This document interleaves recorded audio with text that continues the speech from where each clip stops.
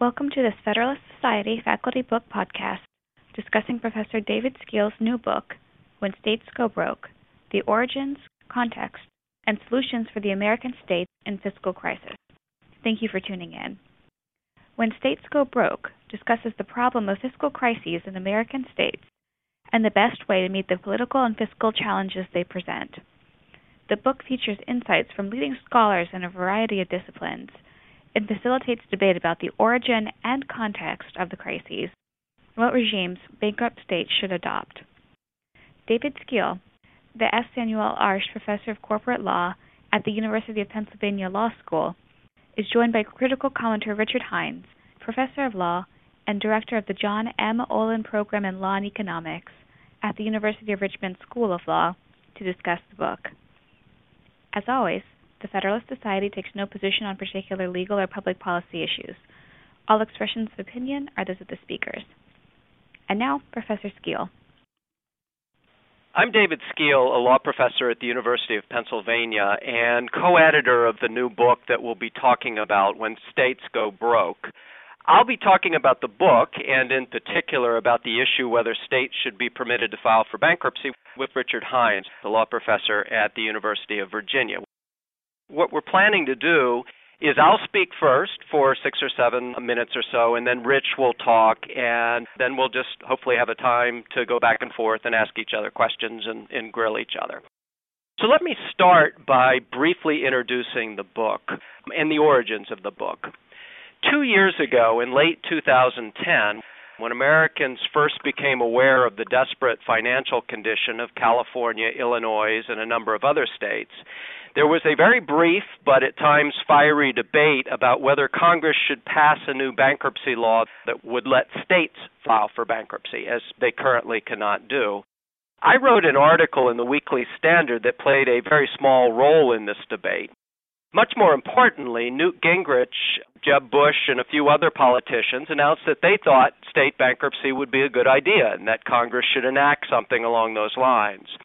At the height of this debate, my co-editor for the book, a fine young scholar named Peter Conti Brown, suggested that we do a book gathering together a group of experts to talk about the financial crisis in the states. I thought it sounded like a great idea as well, and we started with a conference at Stanford at the law school there and then turned the papers into the book that we'll be talking about. Many of the essays in the book focus on this issue of state bankruptcy, whether it would be a good idea to let states file for bankruptcy or not, presenting a wide range of views on this issue. But a number of the other essays in the book focus on related issues such as the history of state financial crises and dynamics of state budgets and things of that sort. In this podcast, we're going to home in specifically on the state bankruptcy issue. Rich has written a very important article on the state bankruptcy issue, which, as you'll detect in his comments in just a minute or two, takes a somewhat different position than I do. Perhaps the best way to make the case for state bankruptcy is to start by asking why that brief, fiery debate and what seemed at the time an exciting campaign to enact a state bankruptcy law failed as quickly as it started. The short answer is that it was floored by a 1-2 punch from the Democratic and then the Republican side of the aisle. The initial opposition came from Democrats who thought that this state bankruptcy idea was just a ploy to whack public employee unions, to ratchet back their contracts and to do something about their pensions. Many Republicans, on the other hand, got nervous because they feared that state bankruptcy would lead to a devastating bond market contagion. It seemed to me then, and it seems to me now, that both of those concerns were deeply mistaken. Although state bankruptcy clearly would be used to restructure public employee union contracts, and in some respects, even more importantly, pensions, the distribution of sacrifice actually would be much more equal in bankruptcy than it is outside of bankruptcy. Outside of bankruptcy, nearly all of the cuts are borne by one or two constituencies when there's a crisis, primarily public employees and the recipients of services. Inside bankruptcy, by contrast, there's a strong equality norm that would require a broader distribution of the sacrifice. The bond contagion fear is based largely on a belief that enactment of state bankruptcy would have a devastating effect on all bonds, not just bonds of the troubled state. But this assumes that the markets can't distinguish between the bonds of profligate states like California and Illinois on the one hand, and better-run states like Iowa and North Carolina on the other. But the markets can, and to the extent that the interest rates on bonds did increase a little bit as a result of a state bankruptcy law, this would be primarily because the bankruptcy option would decrease the pressure on the federal government to bail out the troubled states. It would be an alternative to a bailout, which in my book is a good thing. Thus, bankruptcy would provide a more equal distribution of the sacrifice, and it would also decrease the likelihood of a federal bailout. It also would provide a way to restructure obligations that really can't be restructured in a meaningful way outside of bankruptcy. Most importantly, out-of-control pension obligations. Now, before turning things over to Rich, let me say a word about state sovereignty. Some have argued that enacting a state bankruptcy regime would violate state sovereignty and would be unconstitutional for that reason. In my view, so long as the state bankruptcy framework was voluntary, that is, a state couldn't be thrown into bankruptcy against its will, and the framework didn't interfere with governmental operations in the state, it would be fully constitutional. The model for this is municipal bankruptcy, our bankruptcy framework for cities, which we already have and which was upheld as constitutional in 1938. With that, why don't I turn things over to Rich? Great. Hi, this is Rich Hines. I'm a law professor at the University of Virginia. Unlike David, I am a state employee or a government employee, and this does hit close to home. David invited me to participate as a skeptic, and I'm happy to play the role. It's not that I don't think that bankruptcy should play a role in the resolution of a state's financial crisis, just that I'm not sure that we need a new federal bankruptcy chapter for states. I'm going to focus on 2 points. First, a state may be able to reduce its own expenditures by pushing its municipalities into bankruptcy. As David just told you, municipalities can file for bankruptcy. Second, as George Triantis has argued, states may be able to synthesize their own bankruptcy procedure. One can make the case that a state bankruptcy procedure that is part of a bankruptcy code would be superior to such a synthetic procedure, but I'm going to argue that this case is not that compelling. To understand the first point, you need to understand something about fiscal federalism. States can't file for bankruptcy, but as we noted, municipalities can. On average, grants to local governments account for about 30% of state expenditures, but the number is much higher in some states. In California, this figure is about 65%. In fact, this number understates the importance of fiscal federalism in an important way. According to the Bankruptcy Code, a municipality is any subdivision of a state.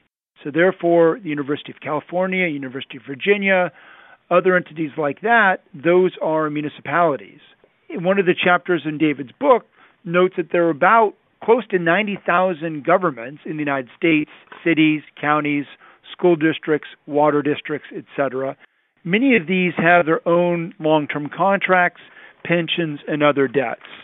To the extent that a state can seize control over these entities and force them through bankruptcy, it can reduce the cost that it would have to incur to accomplish its goals.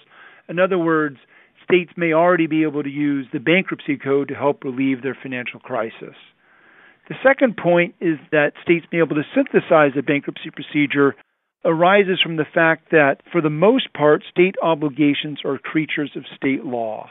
That is, a state could modify its obligations by simply passing statutes or changing their constitutions to change their own laws. Now, a creditor could sue, claiming these modifications violate the Contracts Clause, but this is going to be a very difficult suit to win and to enforce. First, the 11th Amendment and sovereign immunity are going to make it very hard for the creditor to even bring a suit against the state. And even if they do bring the suit against the state, a court is going to apply a fairly flexible test asking whether the change in law was reasonable and necessary in light of the changed circumstances. And in doing so, a court could and should apply a standard that is very close to a bankruptcy standard and asking whether the pain is being shared equitably. Now, as George Triantis takes this a step further, and I agree that states may be able to synthesize the procedure by adopting their own resolution mechanisms, just as they once did for municipalities. Now, he argues that these mechanisms may be superior to a federal chapter for states because the state would bear the costs of the procedure and thus have an incentive to adopt an efficient procedure. Now, I think this argument may be overstated a bit. After all, the federal system could give states some ability to alter their own debtor relief laws by, for example, issuing revenue bonds that are generally respected in government bankruptcies, municipal bankruptcy. And you can make some case that a federal system would be superior either because it allows for lower transactions costs. One can make other arguments in favor of a federal system. After all, federal courts and bankruptcy courts in particular have jurisdictional advantages over state courts and thus may be able to resolve a state insolvency at a lower cost. On the other hand, transactions costs may play a beneficial role in these circumstances by increasing the ability of a state to make credible commitments. And finally, in David's proposal, he suggests that one of the roles of the federal system is that it might be able to solve impasses in the state political system by at least marginally shifting the balance of power between the legislature and the governor, giving the governor the right to initiate the bankruptcy procedure and propose plans, giving the legislature the right to consult. Now, David notes that the case for some form of state bankruptcy surviving a constitutional challenge is strong. However, I will argue during the discussion period that the case for a system that shifts the political power within the state is a much harder case. Well, let me jump in, if I can, with a quick question or two. And I want to bracket your last point, the point about shifting the balance of power and what the executive can and can't do. Could the governor of a state by herself file a bankruptcy petition, or would that potentially be unconstitutional? I agree with you that that's a really tricky issue, and I'm a little shakier on those kinds of issues than some of the other issues. But backing up to where you were talking about George Trianis' argument that states could make a bankruptcy law. They don't need Congress to make a bankruptcy law, and it's somewhat related to arguments that you've made. One big question I have about that is it's really hard for me to imagine a state like, say, California putting in place a bankruptcy law that is going to cause some pain in California. I mean, the way I think about it is if I'm California, I know I'm a really important state. I think I can hold the federal government up. I don't think the federal government is willing to let me default. I think they'll bail me out. And so my fear is that the states we're really concerned about, the Californias and the Illinoises, would never pass their own bankruptcy law because from their perspective, they're better off just putting a lot of pressure on Congress. Are you more optimistic about the politics? I think I'm maybe more pessimistic about the politics in the sense that if we don't think that a state is going to take steps, and I agree that maybe the full bore adopting its own composition mechanism, like Trianis suggests, may be a little unlikely. States will take steps, as states have done recently, to try to modify the laws to change the rights of their workers or bondholders or somebody else. And if the state is unwilling to do that, I think it may be unwilling to actually take the step of voluntarily filing for bankruptcy. If a state like California thinks that it can hold up the federal government for a bailout, I'm not sure I see the argument for why they will voluntarily file for a federal bankruptcy chapter. So the argument would be that you don't get either. So you wouldn't get them creating their own bankruptcy law, and even if there were a federal bankruptcy law, they wouldn't use it. So I think you are more pessimist than I am about the politics. I can imagine a world where, an Arnold Schwarzenegger in California actually uses a bankruptcy law. But I do agree that that's one of the really tricky issues here is how much can you change the politics that have gotten the states into the mess. And I'm of the view that bankruptcy can move the ball forward, but I agree that is a legitimate question. And I agree that I could see someone like an Arnold Schwarzenegger or some other governor deciding that bankruptcy is a good idea. But this brings to the question of, can a bankruptcy procedure empower the governor to do this?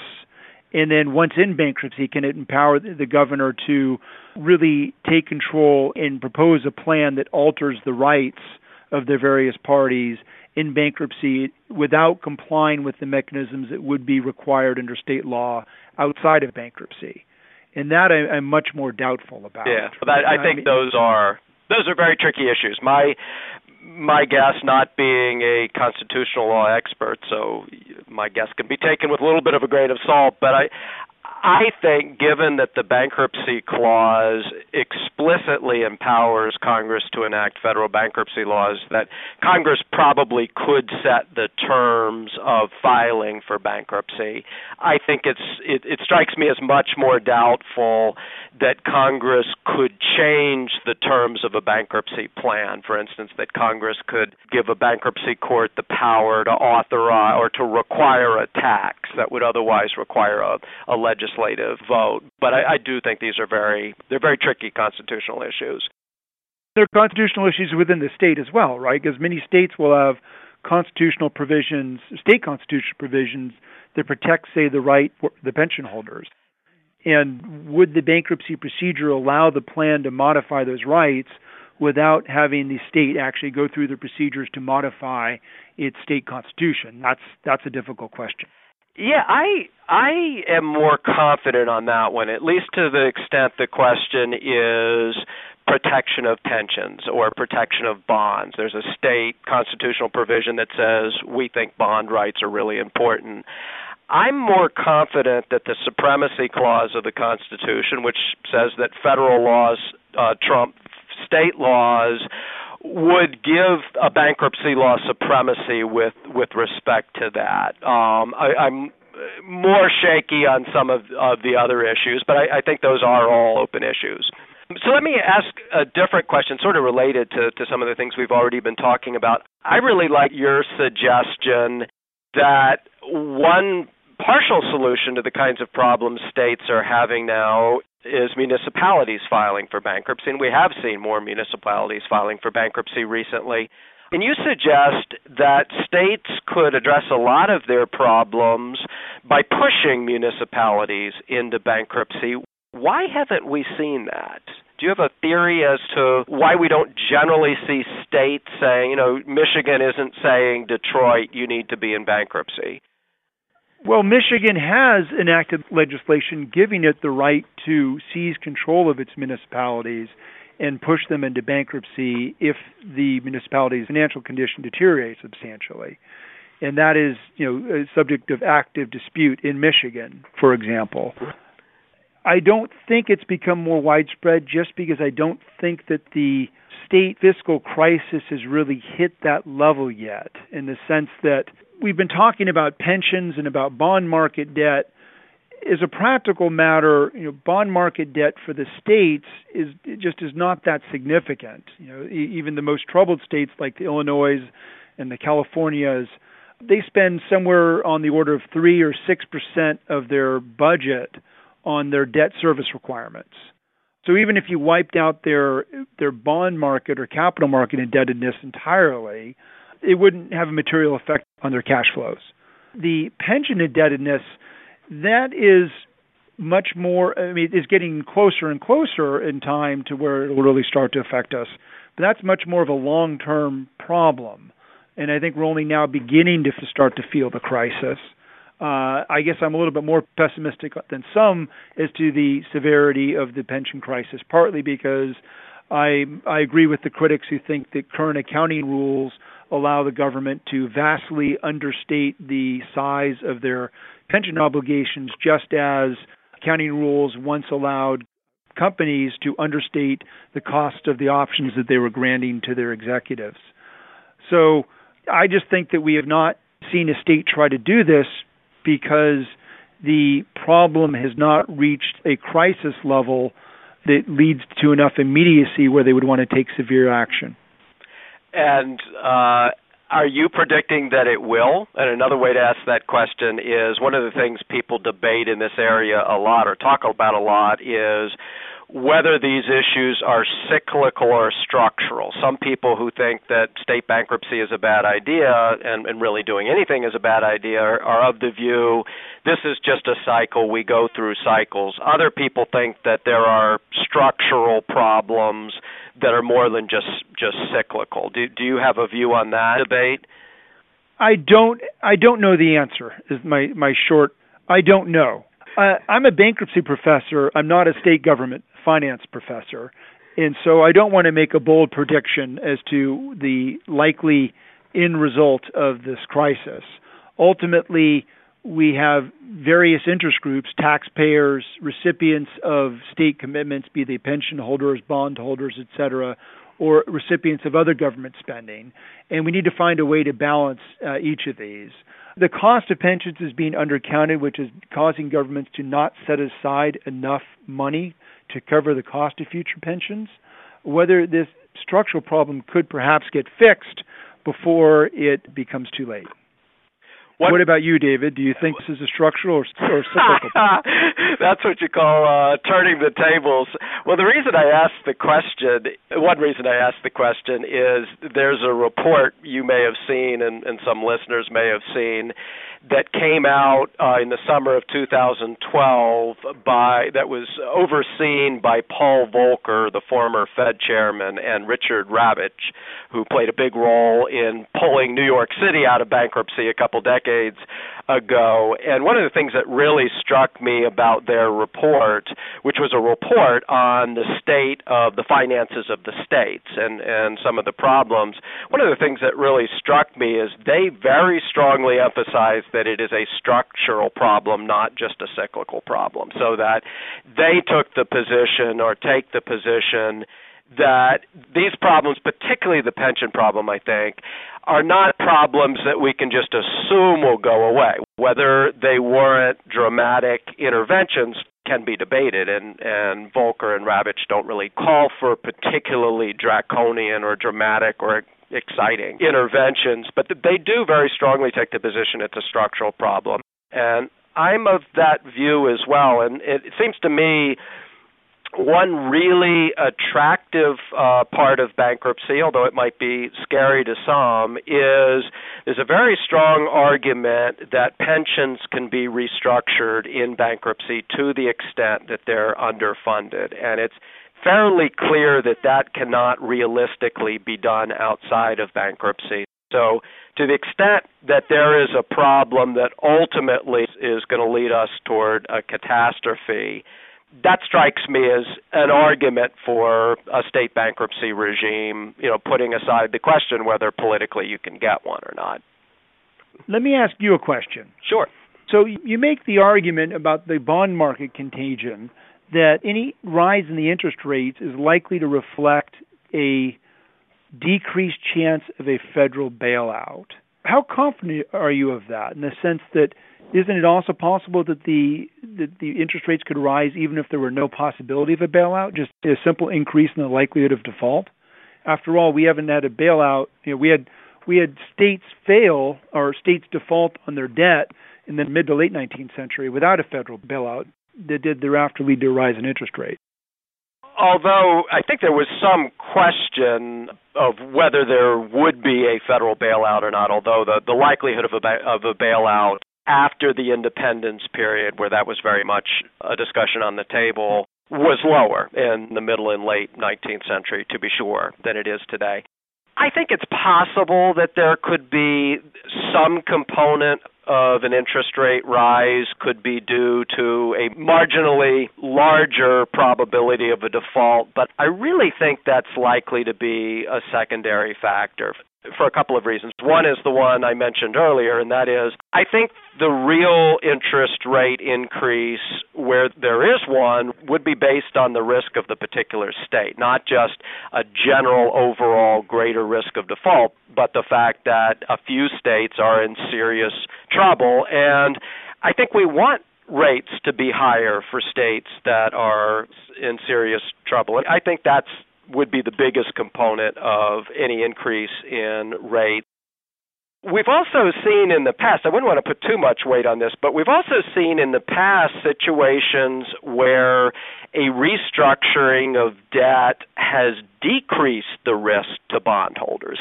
So that if states were in such bad shape that absent bankruptcy, they would simply default, it's possible that having bankruptcy in place would be good for bondholders rather than bad. And in fact, one of the famous Supreme Court case is a case from the 1940s that you alluded to when you were talking about states providing their own restructuring mechanisms, is a case that involved a situation where the value of the bonds went up when it looked like they were going to be restructured. So it seems to me with respect to overall effect of default, apart from the riskiness of a few states, it's not clear which way it goes. Maybe the risk of default goes up a little bit, but it's also possible that there'll be a countervailing effect because it's easier to do a restructuring, and the restructuring might make everyone better off.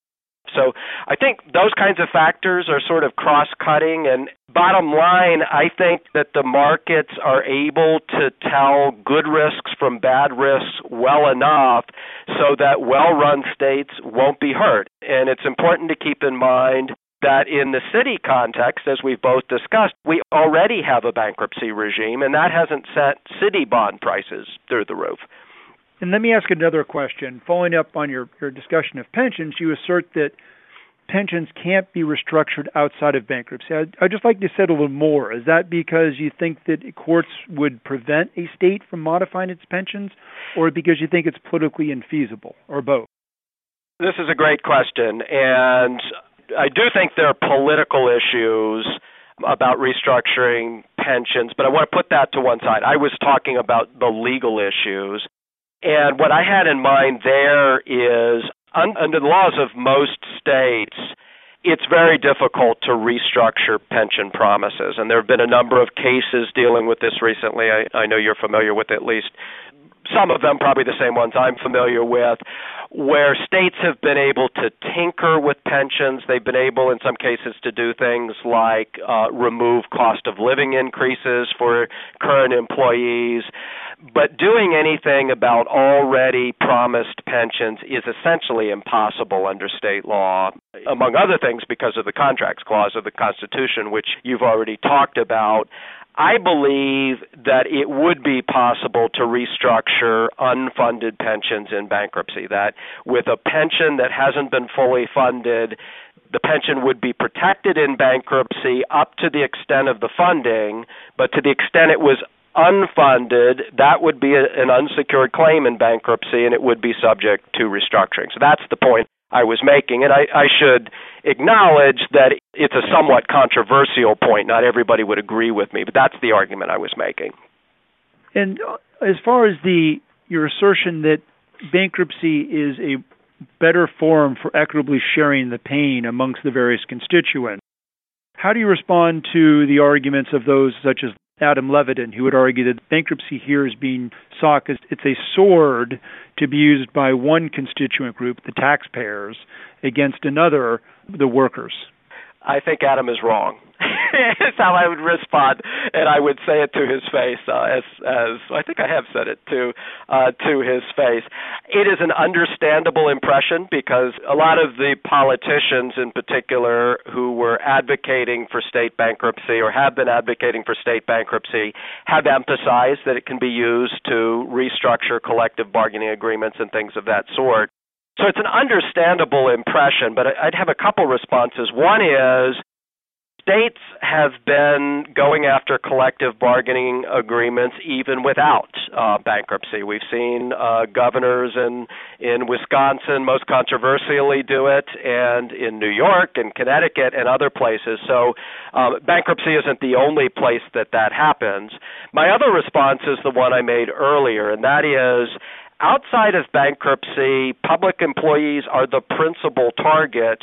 Inside of bankruptcy, they're one target among any, or to put it in less pejorative terms, the sacrifice is more likely to be shared. I mean, it is possible that in bankruptcy, the state would focus primarily on public employee obligations, But as you know, there's a really strong equality of creditors norm, and a for instance on that, in the Vallejo City bankruptcy a couple years ago, the bankruptcy judge allowed Vallejo to terminate its collective bargaining agreement with its public employees, but it really emphasized that other constituencies were sharing the sacrifice. And I really think that would be the standard with respect to public employee benefits. So I understand where Adam's coming from, but I really think bankruptcy is more equal rather than less equal.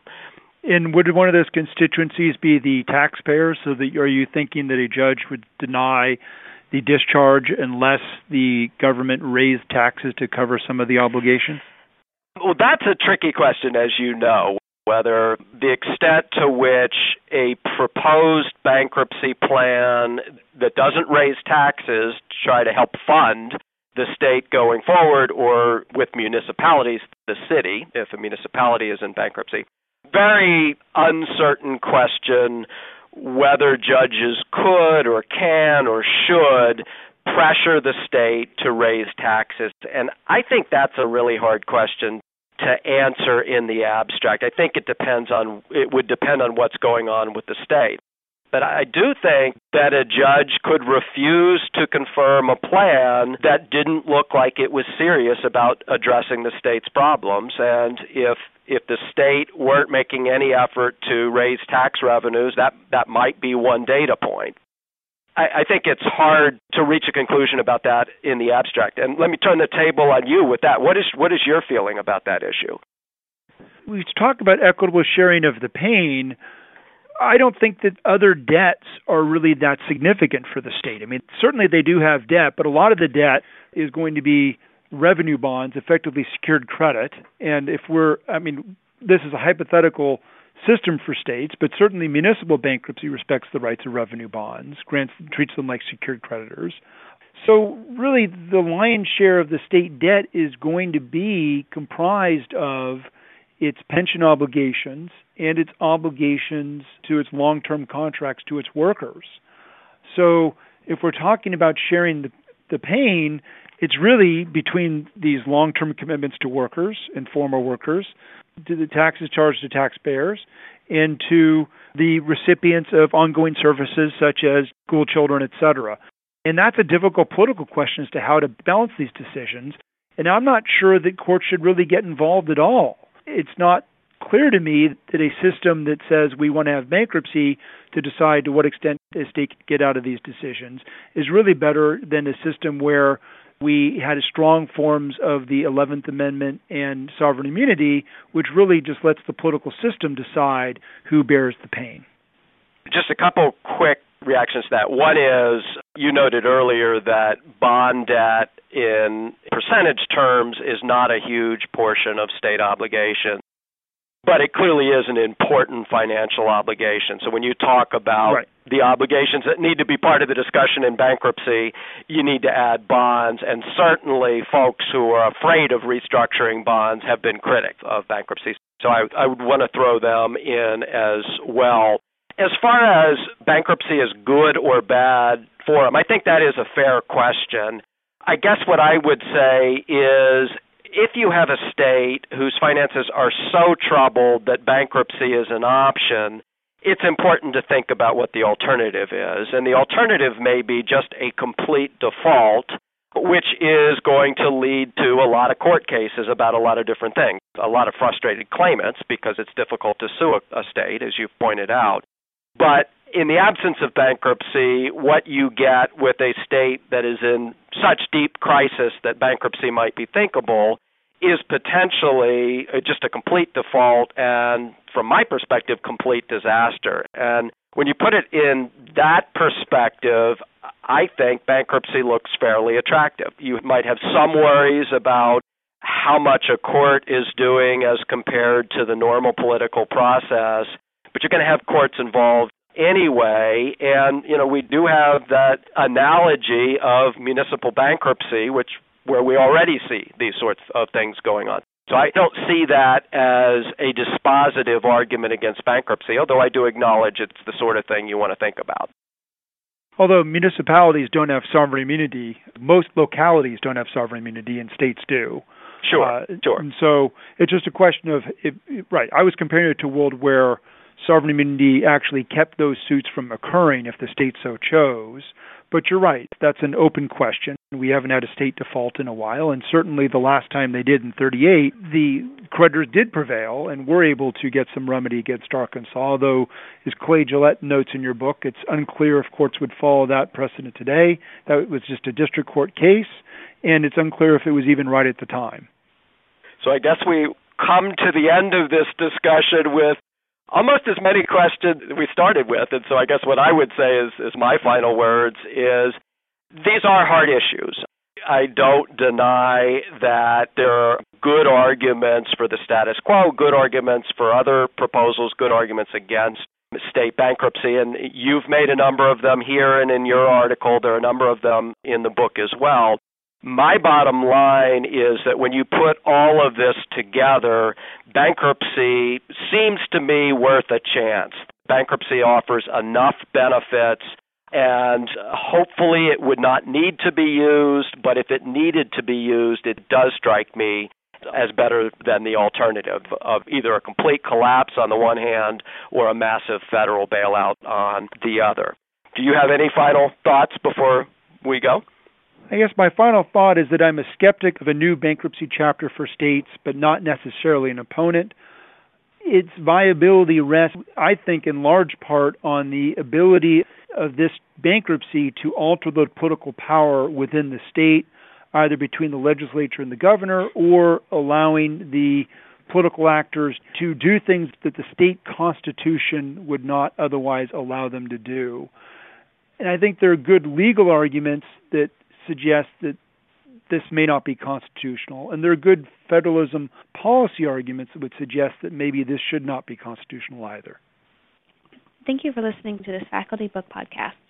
For more podcasts, as well as audio and video of past Federalist Society events, please visit our website at www.federalistsociety.org/multimedia.